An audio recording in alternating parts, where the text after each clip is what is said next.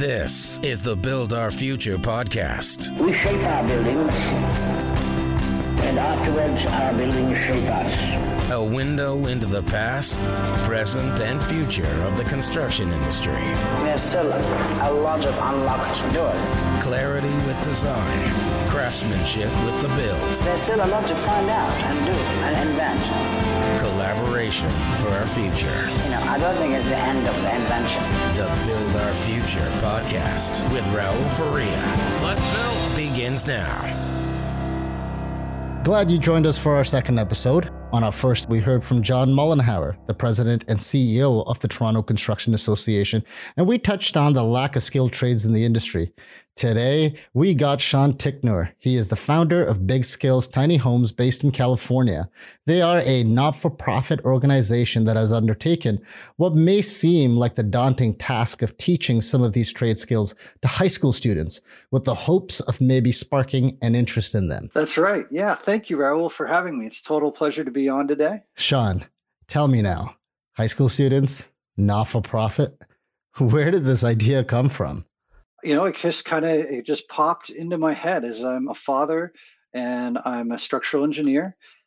And my boys, I have two boys, they're growing older right now. They are a freshman in high school and a seventh grader. And I'm seeing that the school system tells the kids they've got to go to college. Like that is the message that is coming from the school. They're not talking about any other option.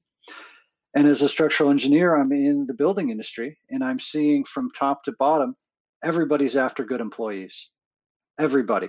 And the people are making great money.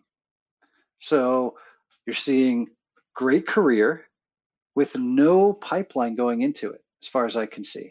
Maybe there is this. From what I'm seeing, no one's telling them that this is a great option for them. We have the same dilemma, I guess you could call it over here. They're huge on college, university. Ours are a little different. We've got colleges and university. They're kind of a little different. And they really push that. But I'm a civil engineer like you as well. And I was lucky enough, my university had a co-op work program. So every 4 months we had school, 4 months we had to get a job with, any civil engineering, not civil engineering, but any company that was looking for students, right? And they paid us and everything else. So for me, I got to go through the process and say, hey, I work for the government on the roads. I got to work in a geotech firm. So granted, it's on a low level, but you work with superiors and you get to get a sense and a feel. And one of my co-op terms was with a general contractor. And I'm like, that's for me, man. That's for me. I'm not a computer only person. I'm not a site only person. I like the healthy mix of both. And I was kind of able to tailor that career path. Like you said, it's one thing getting into college or university. After that, what do you do with that degree is a secondary question as well. No doubt about it. What a great program you guys had. That's genius because that's so crucial to figure out what do you like and what are you good at? And that is the true kernel of Big Skills Tiny Homes is what do you like? What are you good at? And let's be honest, some people aren't great at sitting in an office cube. Some people are great at building, but if people never get that little taste, they never kind of find out that that's something that they're good at. And so it's so important for people to get exposure to a bunch of different things and to find out what hits with them, what's good for them. Completely. And I also find there's always a disconnect between what people think they like versus what they actually enjoy doing on a day-to-day basis. We all have these visions with TV. And in our industry, you watch HGTV, they make everything sound so amazing and quick and everything else, right? But once you get through the process, you start realizing certain things actually don't feel like work, but you're getting paid to do it regardless and you enjoy it. You know what I mean? So why not try and tailor those skills a little bit more, right? Exactly right. Get a bunch of tastes and see what just hits the palate right. So as part of your epiphany, I guess you could say, obviously the kids coming up, and I'm assuming you don't want to limit them just to college and everything else that goes with it. Obviously, us growing up, I saw your website. Yes, they push. It is important to a certain degree, the theory aspect behind things. But I'm always weighing the cost benefit, but the benefit of work experience versus theoretical experience. How do you see those playing together, and how are you trying to incorporate that into Big Skills Tiny Homes? Well, you bring up a really good topic. I went to college. College was a great experience for me. I really enjoyed learning and I really loved the theory. I started as an electrical engineer and then, I didn't believe that electrons really move when you apply voltage. It's like, yeah, I don't know. I didn't buy it. Though I did fine. I did the circuits, I did all that stuff, but I liked civil engineering. When things bend, they break. I love that. Things bend, they break, water flows downhill. I really felt like I understood it at a very visceral level. It spoke to me. And so, that's what I switched. I switched from electrical to civil. I was like, I get this. It's cliche, but you don't know what you don't know till you start trying things, till you get out on the job site and really start doing things. You don't know what's good for you or what you like doing. Just like you said, that thing that you're doing it and you're like, wow, I can't believe I'm getting paid for this. This is work for somebody, but for me, this is a joy and I'm so happy to do it. In Big Skills Tiny Homes, there's not a ton of theory. There's some. I definitely am talking to them about it. I talk about shear walls. I talk about hold downs. I talk about hurricane clips. We talk about why is this nailing pattern. So I'm talking about it. We're not getting down to the tiny level of this nail will take a shear force of 42 pounds in ASCI or, LF or FD. We're not doing that, but we are talking about what is a shear force? What is tension? What is compression? Why is this important? But it is more of the experience. It is more of the hands-on doing stuff. But we definitely are talking about why, but not all the way down to that fine granular code level. Well, before we get into like the details and stuff, now Big Skills Tiny Homes, from what I see, it's pretty unique. I mean, like it's actually a not-for-profit organization. So you're setting this up to actually teach kids or high school students viable potential career paths they can choose with hands-on experience, right? So you're not looking to make money. You're just saying, here's a void. I think it can be really filled and it's really necessary as well. Do you want to share some of your thought process on that side of things? Yeah, absolutely. Absolutely. Yeah, it's a nonprofit. I'm not making any money at all. And anything that's donated to us goes back into teaching people more. I mean, it's exactly it. We're trying to fill this void that almost no one is teaching these skills. People need that opportunity. I know that there's people who are great at building and really good at doing this stuff and who really enjoy it and can make a great living at it. And I feel like those people never get that chance. They're sent straight on through and sink or swim. Now you've set this up to be a 9-month course, correct? Like almost like a internship. Exactly right. Kind of our general structure is we work around the school year. So we start in September, we end in May. We build one very high-end tiny house. We work just in the mornings. So the students are often going to community college. They're often working. In the afternoons, we work from 8 a.m. to lunch, Monday through Friday for the whole school year. And then we're also doing career planning that whole time. We're bringing in guest speakers. We're bringing in plumbers, electricians, general contractors, architects, interior designers, HVAC guys. People are really excited to share their skills and to come in and to talk with us. So we're building, we're having guest speakers. We're also doing career planning activities, which would be things like we do personality tests, talk about the results. What do the personality tests tell us? We talk about what are you enjoying? What would you like to be doing? What are some of the other careers planning stuff? We talk with each other. Yeah, we talk with each other. Why tiny homes as opposed to, a big standalone or, a bungalow style place? It's just easier because there's more thought on how everything kind of fits together. There's more outside the box thinking. Is that part of the reason why? That's certainly part of the reason. We're so excited to get to use recycled materials, and small donations go a long way. Somebody's scrap for their floor becomes our entire floor. The tiny house is great because it's small and mobile. So we can do the whole build easily in a year. No problem. We'll finish every single thing and have a beautifully polished finished product in that time frame. And they get to try everything except for the concrete foundation, because we're on a metal trailer, which allows us to, work in one place with our workshop, and then away it goes. We send it off to the highest bidder to do it again. So do you guys have to adhere to any building codes or safety standards over there? Because I know that here in Ontario, in Canada, It varies by municipality on their zoning. Some say it's building code. Some say it's like safety because it's going to be on the roads. Like, how is it over there?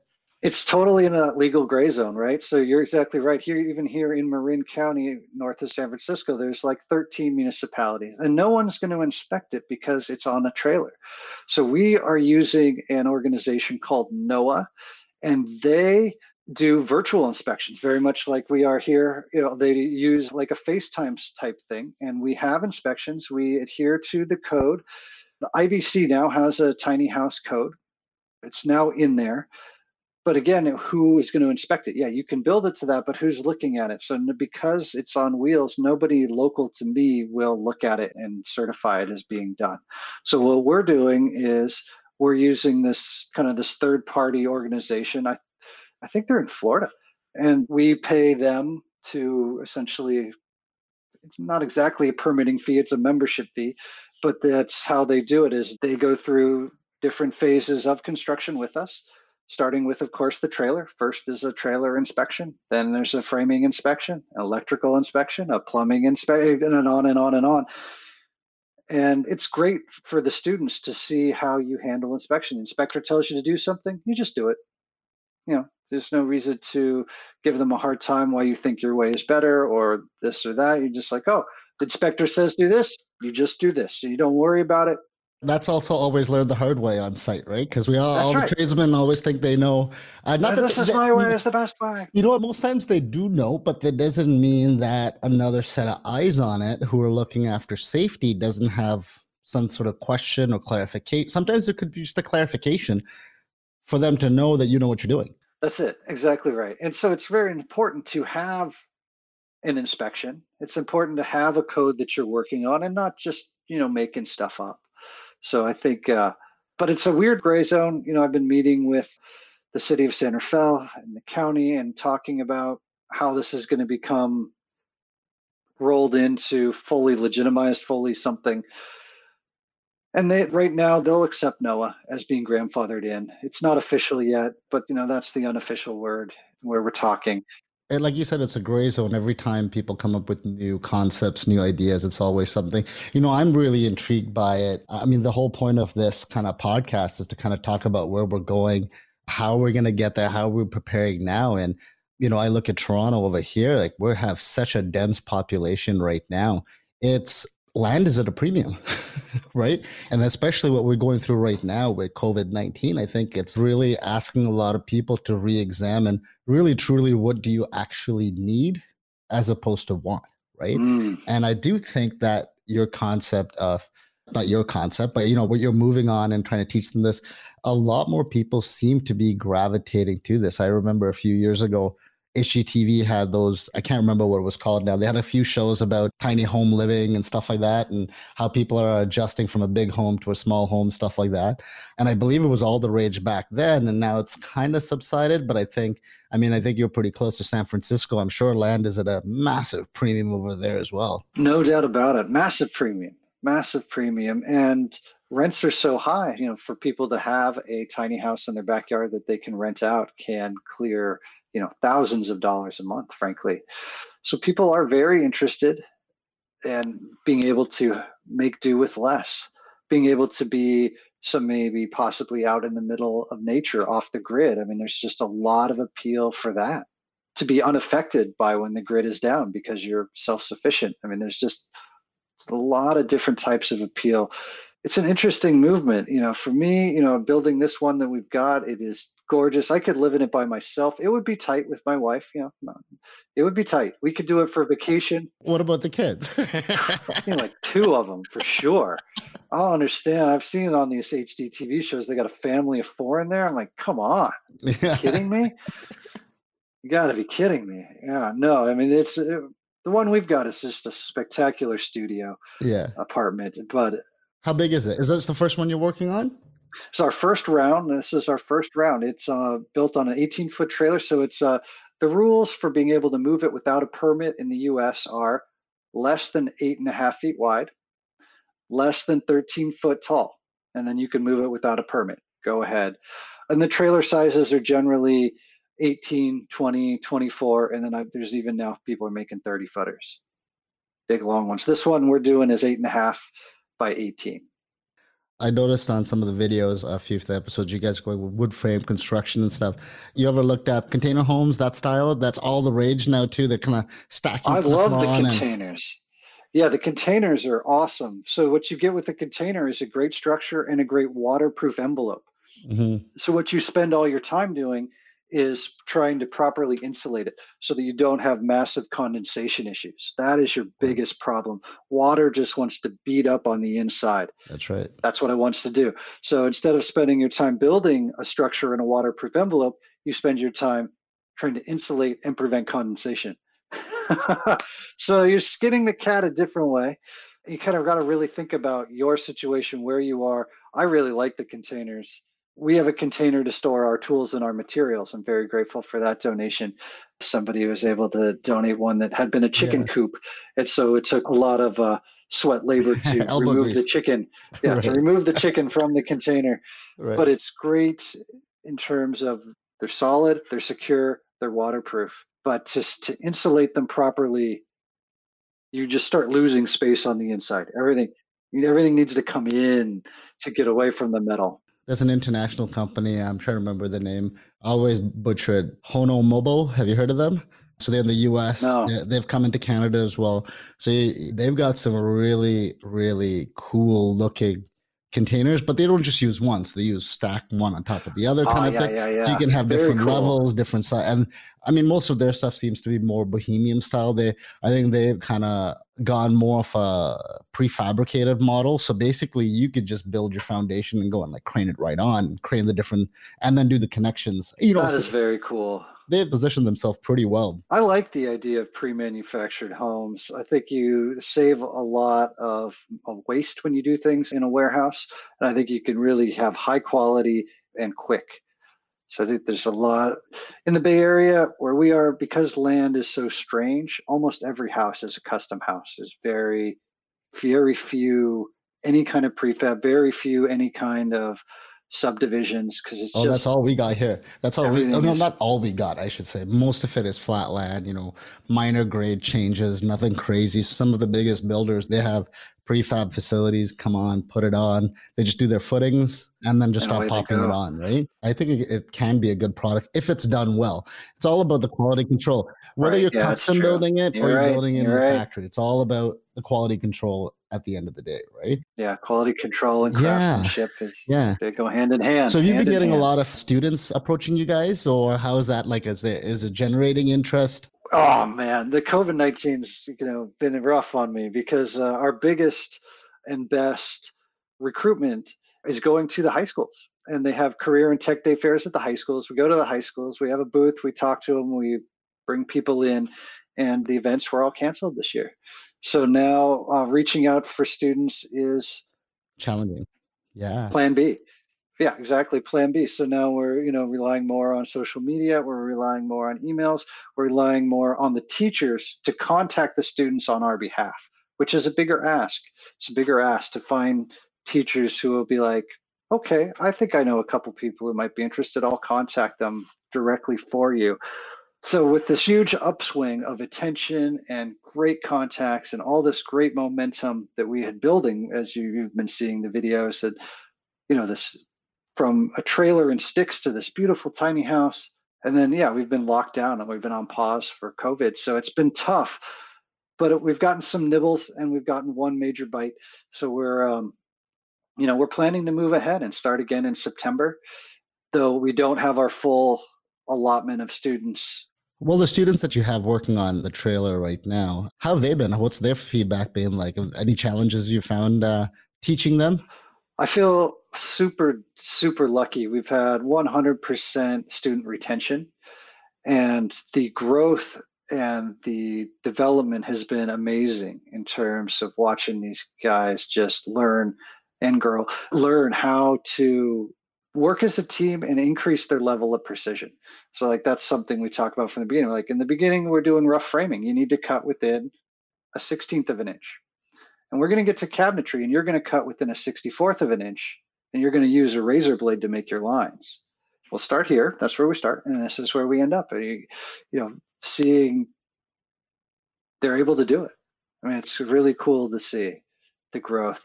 Trying to think of the major challenges. I mean, I feel we're super lucky. We've had 3 students this first round. All 3 have been just amazing. They've been reliable, receptive.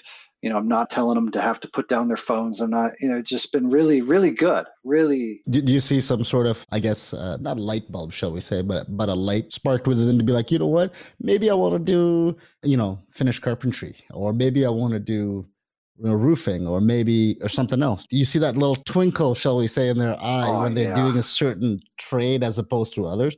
We all know there are things that I prefer to do on site and other things that I'd rather delegate. Totally. Absolutely. And there are those moments for sure where you just see like, I don't know if I want to say time stops or, that flow state where they just like, they get it. And then there's also those light bulb moments where they're like, I now know, I understand how that works. Like this thing that used to be a mystery to me, this thing I didn't know how to do before, now I got it. There it is. It's really cool. In terms of overall career arc with this set of students, with this COVID-19, it's very, we're doing the career planning right now. We're doing it. And it's a strange time to do career planning. It's a really strange time. Some people are continuing on with the community college. Some people are thinking about how they can kind of, some people are really entrepreneurial. That's a thing we talk about a lot too. Is like, are you a union or a corporate guy who is, you clock out at 5 and don't think about it again till tomorrow, but you don't have control over what projects you're doing really? Or are you a big entrepreneur? You want control over everything. You want to set the prices and be totally in charge. Well, you don't get to turn that off at the end of the day. You're going to always be on, but you get the control. And there's a certain amount of security with one, less security. That trade-offs to both, right? Exactly. And so again, we're trying to, what kind of personality are you? The one thing that I noticed that I think that you're also teaching them was the blueprint reading. I feel like it's getting to be more of a lost art with the rise of technology and people using, whatever program to spit out whatever information they need.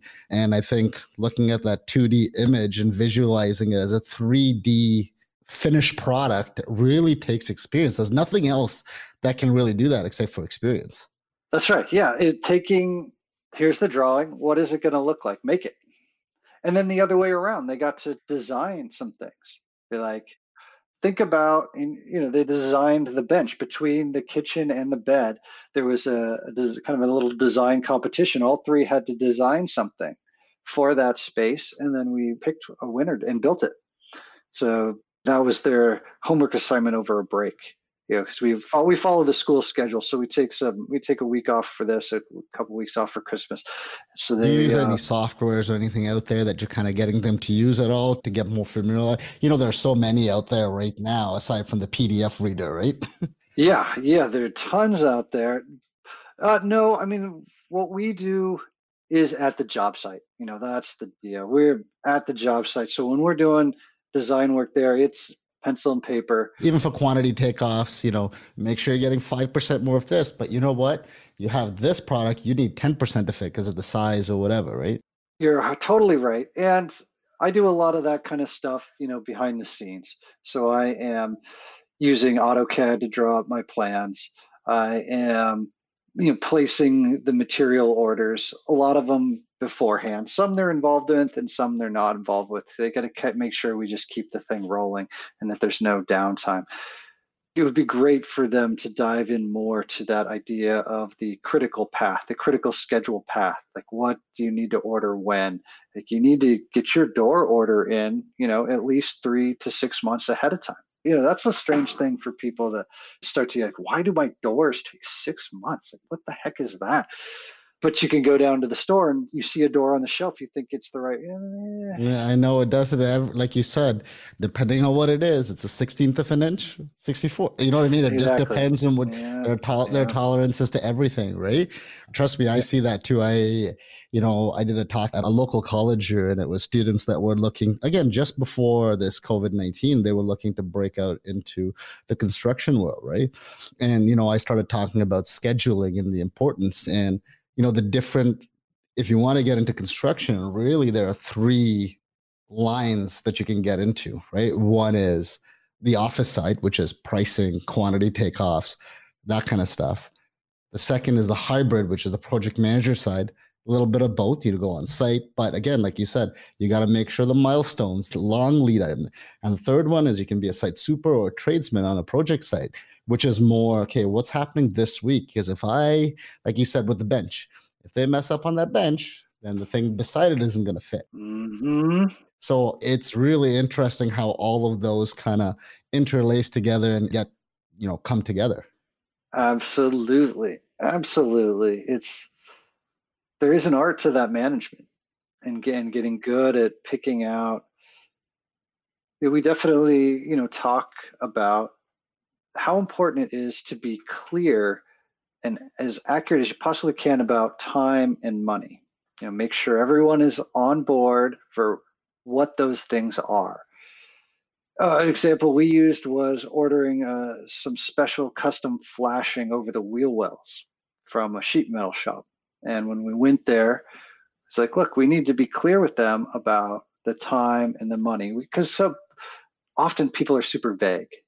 I find that people are afraid to be specific. And I think it's a super important skill to not let the details slide and to know which details you've got to be clear about. So we're like, we need this piece of flashing. We can give you $55 for it, and it needs to be ready in less than 2 weeks. Do we have a deal? And not to be clear about one, but not the other, or just, nail down the specifics. Yeah, the old adage in construction is if there was no timeline for construction and no budget, anybody could do it.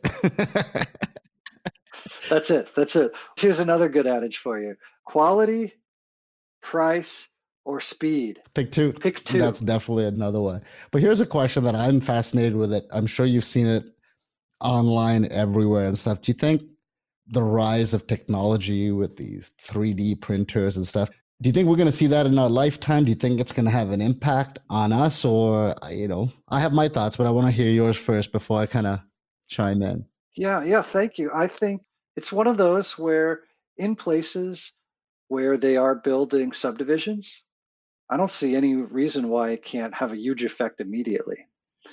In places here in Marin and in other places like this, every single house is custom from top to bottom. And while you could definitely 3D print some components, which would be super useful, you're going to need craftsmen to go in and to do the repairs and to do the upkeep. So I think when you start looking at a house brand new from the bottom up, yeah, I think it's going to have a huge effect. I don't think it's going to have much effect on the repairs and the remodels, other than they should be able to do some great components. I would love the idea of being able to print custom hinges, custom doorknobs, the little pieces of hardware. I would just love to be able to do that. See, I think you're right. I think when it comes to something like that, in terms of materials, I think it could be a very value-added technology out there. But for whatever reason, I'm skeptical that it's going to take hold fully. Construction is such a slow industry to adapt to change. We're so used to looking at the tried, tested, true versions that, even talking about, sustainability or some kind of green building technologies is always a little bit slower to adapt.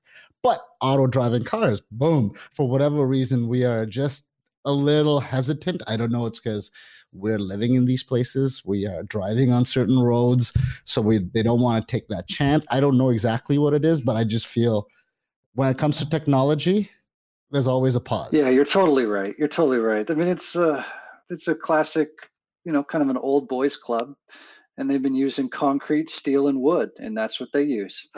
That's what they're used to, right? So, yeah, no, it's crazy. So, tell me a little bit more about the course. So, once they're done, is there something like accreditation they can get, or is it just really about just teaching them the skills? We give them our own accreditation. They will get a Big Skills Tiny House certified tiny house builder. And they also have earned a scholarship to put towards the career of their choice. And we will continue to be in touch with them for at least 4 years. So they will be getting, the very least, an email, if not a phone call from me every month for the next period of time.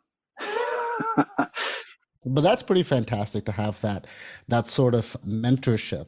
Did you have any of that kind of mentorship, or is that something you found that you kind of lacked a little bit and you're like, you know what, I want to provide this as people are growing in their careers? Oh, what a cool question. I felt really lucky that, my parents were very open to both whatever I wanted to do, but also were there to give advice. So they were definitely my mentors, and they're definitely, on the phone with me, in touch with what was going on, and possibly, some of the best advice I got. My mom told me, if you don't know what you want to do, get an engineering degree, because you could get a job after 4 years. Right? I wasn't sure what I wanted to do, and I was pushed into college, but I was pushed into an engineering degree, which has proven to be employable. Sounds so familiar. Yeah. My parents too, right? What are the three Yeah. careers, right, Yeah. that are sustainable? Sorry, 4. Lawyer, doctor, engineer, priest. That's right. That's it. So the good going. You, going you got it, right? And it worked out well, right? It did. I would hate to have gotten a degree that would have just gotten me college debt and not a job. I mean, to be honest, my friends in college who didn't have engineering degrees, they went back to school or became teachers without exception. Every single one. Yeah, but I guess that's a broader question too. I had some of my colleagues when I was in university who, they don't do anything civil engineering related or structural. Now they're working for banks, and they got their MBA and they switched. Sometimes I wonder if it's fair to decide a career path so young. Now I know that's a broader question, right? That's a big broad question, because maybe you can vote, maybe you can drink. So why can't you choose your career? Yeah, you're totally right. Super great question. And I tell my students, you don't have to decide what you're going to do forever. You're going to have to decide what you're going to do now. You got to pick a starting point. Doing nothing is, in my opinion, unacceptable. You can't just float. You got to pick something to do now, and fully know you can change. You can change. You can jog. You can pivot. You could jump to a whole other thing, but pick something that's viable and go after it, and then reassess. Yeah, you know what? I think it's only unfortunately, it feels like there are too many people out there that it's a job that they go to. It's not necessarily a career. I don't know if that's the best way of saying it. Right.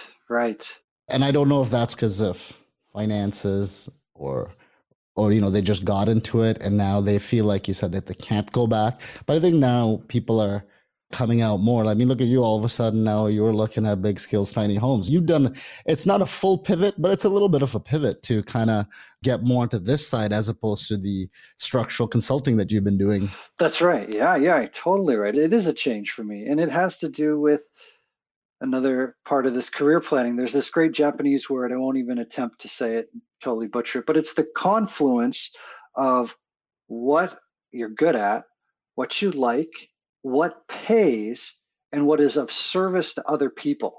The middle, the Venn diagram where all 4 overlap, it's kind of like almost the meaning of your life, right? What are you good at? What do you really like doing? What do you get paid to do? And what is of service to other people? That's the sweet spot. And for sure, I'm trying to make that up for myself with Big Skills Tiny Homes. Like, this is what I hope I can do.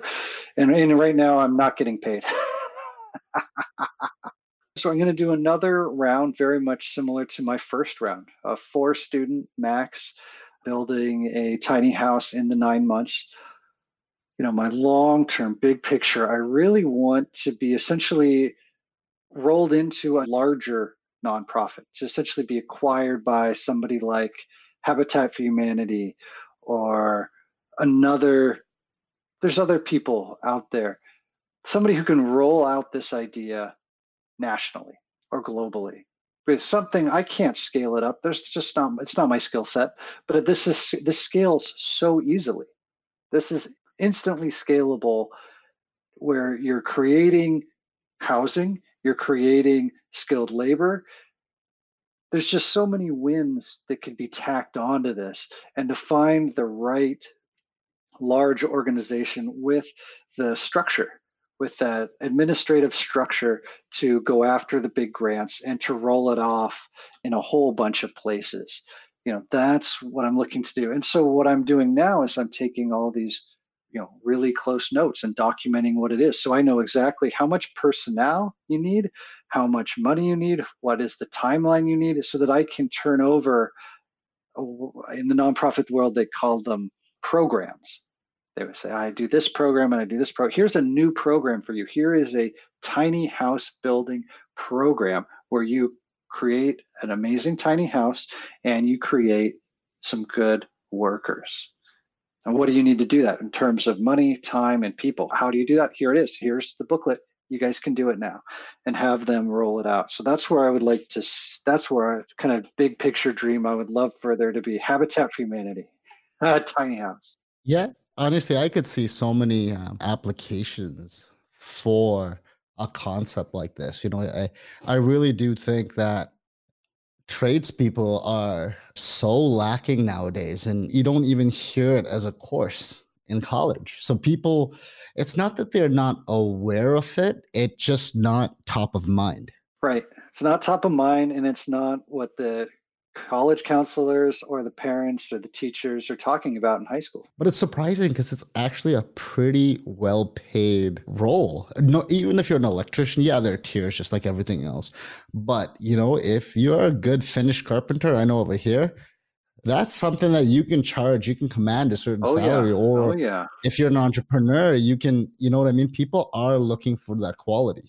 No doubt about it. People are making well over six figures, making well over $100 an hour doing the skilled trades and not talking about it. And sometimes when you talk to high school kids about, the potential of something like this, and it's so out there. I know from talking to friends and stuff, people coming out of school right now who are getting into everything to do with internet or computer-based or cloud-based, as they say. More often than not, they're just internships to start out. They're not unpaid internships too, and it takes a long, because again, it's supply and demand, just like anything else. Indeed. Around here in the Bay Area, San Francisco Bay Area, there is a complete shortage of what they call housing stock. There's a housing shortage. We need to build in the neighborhood of 50 to 100,000 housing units, and it's per year. And it's not happening. They don't have the political will, doesn't seem to be there. They're not approving the projects, and even if they were, we do not have the labor to do it. So going through this process, I mean, you're almost towards the end of it. The next couple of months would have been, I'm sure you and the students could see that finish line, right, before all this happened. But can you point to a few of the biggest takeaways, biggest rewards that you personally can say, yes, or this came up that I wasn't expecting, that this is something that I never thought, and this is something that I want to keep sharing? The thing that comes up in my mind first is, those light bulb moments we had talked about earlier, is in seeing that light bulb go on when a new skill has been fully gelled, or a new concept of how things are done. Those happen a lot, and gosh, those are great. Those are so great. And to see luckily we are way ahead of schedule, so we're going to be able to finish. What, in construction you're ahead of schedule? I know. What? I know. I think I make a plug for the engineers to be in charge. But yeah, we're way ahead of schedule. So we're going to finish. We're going to work in shifts, so we're not all together, and finish up the tiny house before May 19th as planned.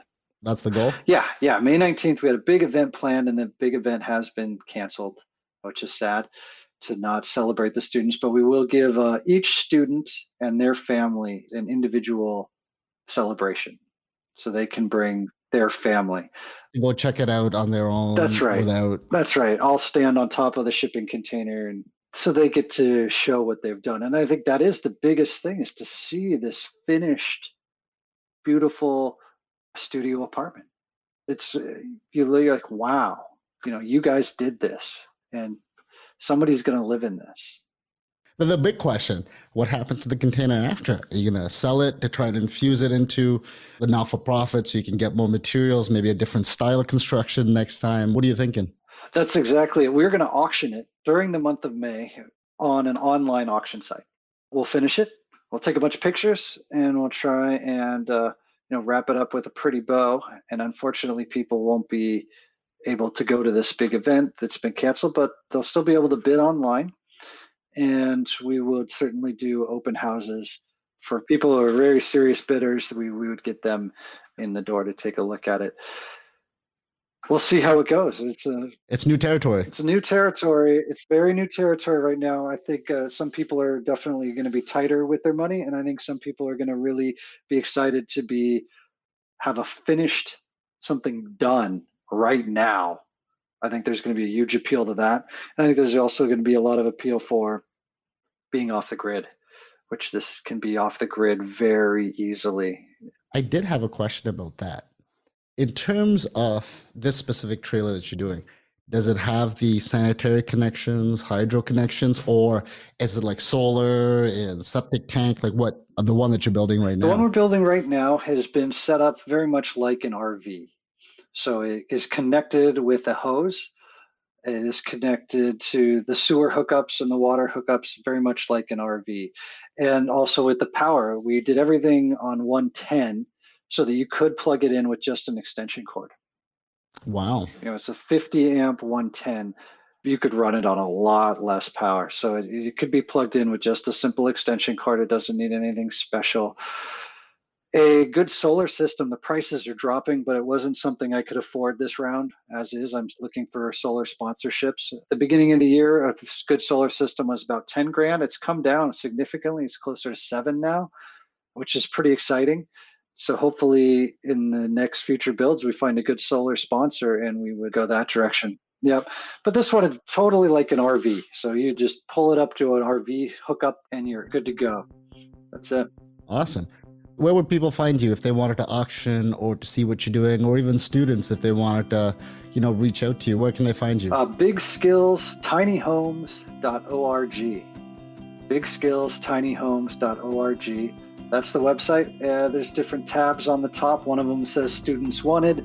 One of them says Help Us Out. And there's the video blog where you get to see all the little videos, the time-lapse videos of each week's work, which are fun. Fantastic. And the auction will be on the website as well, or is that more organic, shall we say? It will be on the website, and there'll be an email blast and a social media outreach saying the auction is live. We plan to do it May 1st to May 30th, but it'll be a little later. Stay tuned. Yeah, it'll be a little bit later. Just stay tuned. There might be some changes and see what happens. It'll be mid-May through the end of May is what it'll end up being. Yeah. Well, awesome, Sean. Thank you for coming on. Fantastic to hear about the adventures, shall we say, that you're having with the tiny homes, and not just that, teaching kids, I think, valuable skills. It's much needed here. If they can't find work down there, your students, tell them to come up here. There are tons of jobs here too. Thank you so much. It's a total pleasure to be on. Really appreciate what you're doing. Looking forward to hearing your other podcasts. Remember to subscribe and share this episode with any of your friends or colleagues.